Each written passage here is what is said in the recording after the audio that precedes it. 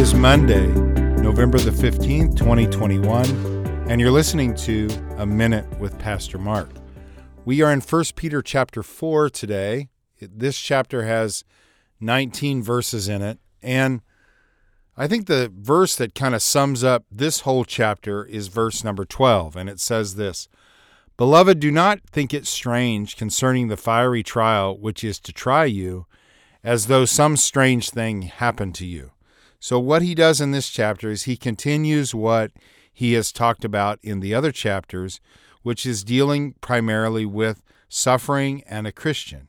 And there is a misconception that once I become a Christian, then the problems of my life will go away. And if I'm right with God and doing what I'm supposed to do, then life will go well for me. It's almost like this incentive to do the right thing, and if I'm good, then God will be good to me. But the reality is that you will suffer as a Christian, even if you're always doing the right thing, and even if you're following Christ with a sincere heart. Suffering is a reality of the Christian life, and he really makes the case for it here in this particular chapter. So he says, don't be surprised when a fiery trial happens to you, as some strange thing happened. At the beginning of the chapter, what he talks about is the fact that when you got saved, your life changed because now you're indwelt with the Holy Spirit. Now you've been transformed by the gospel and the word of God. And what happens with that is you change. You become different than you used to be. He uses the term here. He says, when you used to walk in lewdness, lust, drunkenness, revelries, drinking parties, and abominable idolatries.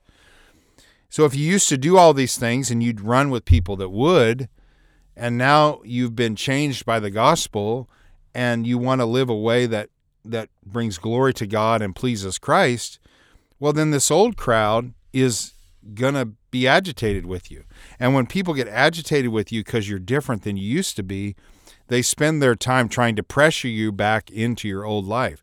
So they give you a hard time. So don't be surprised if people treat you different than they used to treat you. And don't be surprised if you lose some old friends because they're not following the same path. They're not on the same path that you're on. They're not following Christ as you're following Christ. So just that natural byproduct of doing something different is going to produce persecution and suffering from your old friends. And he really tries to encourage them here in verse 13 when he says, "But rejoice." And once again, that gets back to what we see a lot in the Bible, where we're encouraged to rejoice when we suffer. Why should we rejoice? To the extent that you partake of Christ's sufferings, that when his glory is revealed, you may also be glad with exceeding joy. The benefits of following Jesus, the benefits of doing the right thing and following what Christ taught are incredible. And so you may experience some temporary pain, but the gain is going to be completely and utterly worth it. And so he challenges us when we're suffering to think for the future, that it's going to be worth it in the end. And then he says, verse 14, "If you are reproached for the name of Christ, blessed are you, for the Spirit of glory and of God rest upon you." So if you identify with Christ and then people are giving you a hard time as they gave Christ a hard time, it's really a sign of the fact that we are genuinely converted, that we are genuinely in the family. So let the persecution even encourage you, because it means that you're starting to look like your father. You're starting to look like your brother in a sense. You're starting to look like Christ. And so you're being identified with Christ. So let that bring you some glory, let that bring you some peace, because it means that you're in the family. It's another way of having the assurance of our salvation. Then he warns them, don't suffer because you're a murderer, a thief, or an evildoer, or a busybody in other people's matters. Yet if anyone suffers as a Christian, let him not be ashamed, but let him glorify God in this manner. So just some reminders to us as we start our week.